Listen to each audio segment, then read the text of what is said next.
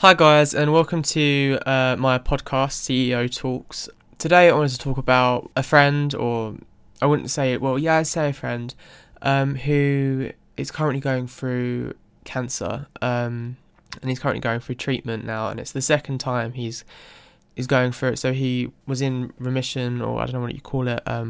He got the all clear, and I think late last year.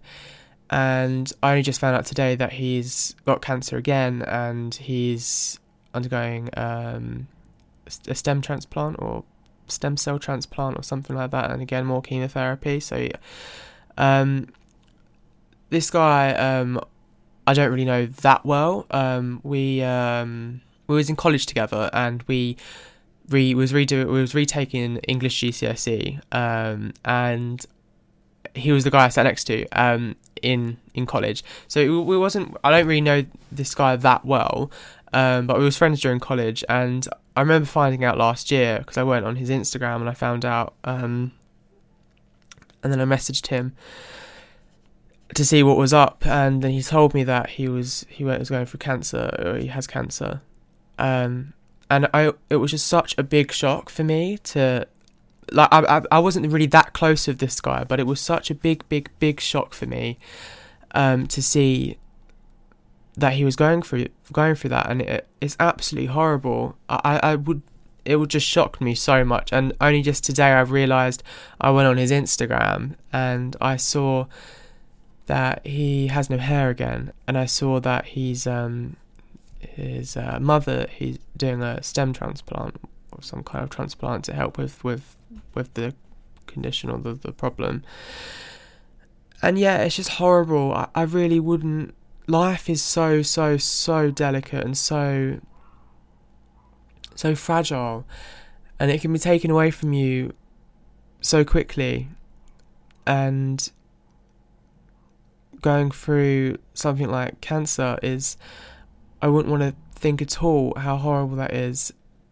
And the thing is, it doesn't just affect yourself, it affects everyone around you. And this is an absolutely horrible thing to go through. So the guy he's called Alex. And on social media, he seems to be extremely positive and upbeat, despite the odds. And I mean, going around now the second time, going down the same route, thinking that he had the all clear and that you wouldn't have to go through it again. And now to find out that he has to do it again, I really wouldn't know mentally how I'd be able to cope with that. So I really do admire his bravery, his positivity, something I'd probably lack massively if I had to go through something like that. And this guy, he must be so mentally strong and so powerful. And yeah, it's just horrible to see someone my age going through something like cancer. Absolutely awful. I lost my granddad to cancer when I was in year 5, so I was probably about 8 or 9, I think, and that was horrible. And I was crying a lot, and yeah, it affects the entire family, and it leaves a hole in your heart when someone loses their life in their family to something so horrible like cancer, because cancer isn't easy to fight. And people who do fight cancer are usually very strong people, and especially to go through it twice, having the all clear and then having to do it all over again. I have no idea how Alex copes with that. I really don't. And the biggest shock for me was really just finding out that someone I knew, who I sat next to in college not so long ago, maybe about 2 years ago, has cancer. It's just absolutely dreadful. I used to do a lot of work with Cancer Research UK. I swam the English Channel in a 7-man relay to raise money for cancer research, and I've done other things as well along those lines, fundraising events and something similar to that as well. And it affects now 1 in 2 people. So 1 in 2 people will be affected or have cancer at some point in their life, and that's a scary figure. And that's why it's really important that we fund research for cancer, that we find treatments which help save lives. And I really, when young people, anyone who has cancer, it's awful. But young people who've barely just started life, barely just started their development into adulthood, careers, employment, a life, a family, and then for all that to be then taken away, and then to, rather than go out partying or whatever you do, travelling or whatever, you have to be in hospital and get chemotherapy or receive chemotherapy, and that it takes your whole life away, and I really don't know how people do it.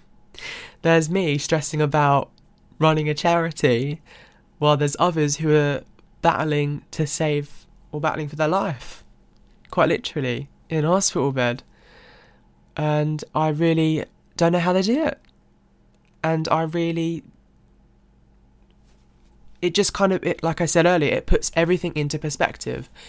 And, arguments with your parents, arguments with your friends when you fall out with someone, or when you're stressing over a deadline, or you're, stressing over work or whatever, there's always going to be someone who is worse off. And that kind of, finding out that Alex is now going through cancer again puts it all into perspective again. And it did when I found out the first time, but now it kind of like a relapse as well. So I really just wish Alex all the best in his recovery, and I hope that it goes away and things get better, and I'm sure they will. But cancer's unpredictable, and it's just an awful thing. I think at the moment, when things like this happen, it's really important the people around you are supportive, they're caring, and I'm sure they are with Alex. I'm sure he has an amazing family. I mean, his mum is now involved with the stem cell transplant, I believe. So I think that says it all, really. So yeah, that was kind of what I wanted to touch on today, because it kind of shocked me quite heavily. I was staring at my phone, just looking and in disbelief almost. But yeah, this episode is going to be a few minutes shorter than usual, but I am sorry that I haven't been too active with my podcasts. I will try and improve that. I have been extremely busy. I've recently just launched a program with my charity called Why Educate. We had an event in Hackney a few days ago actually, so I'm just trying to get over that. But yeah, thanks for listening, guys. Thanks.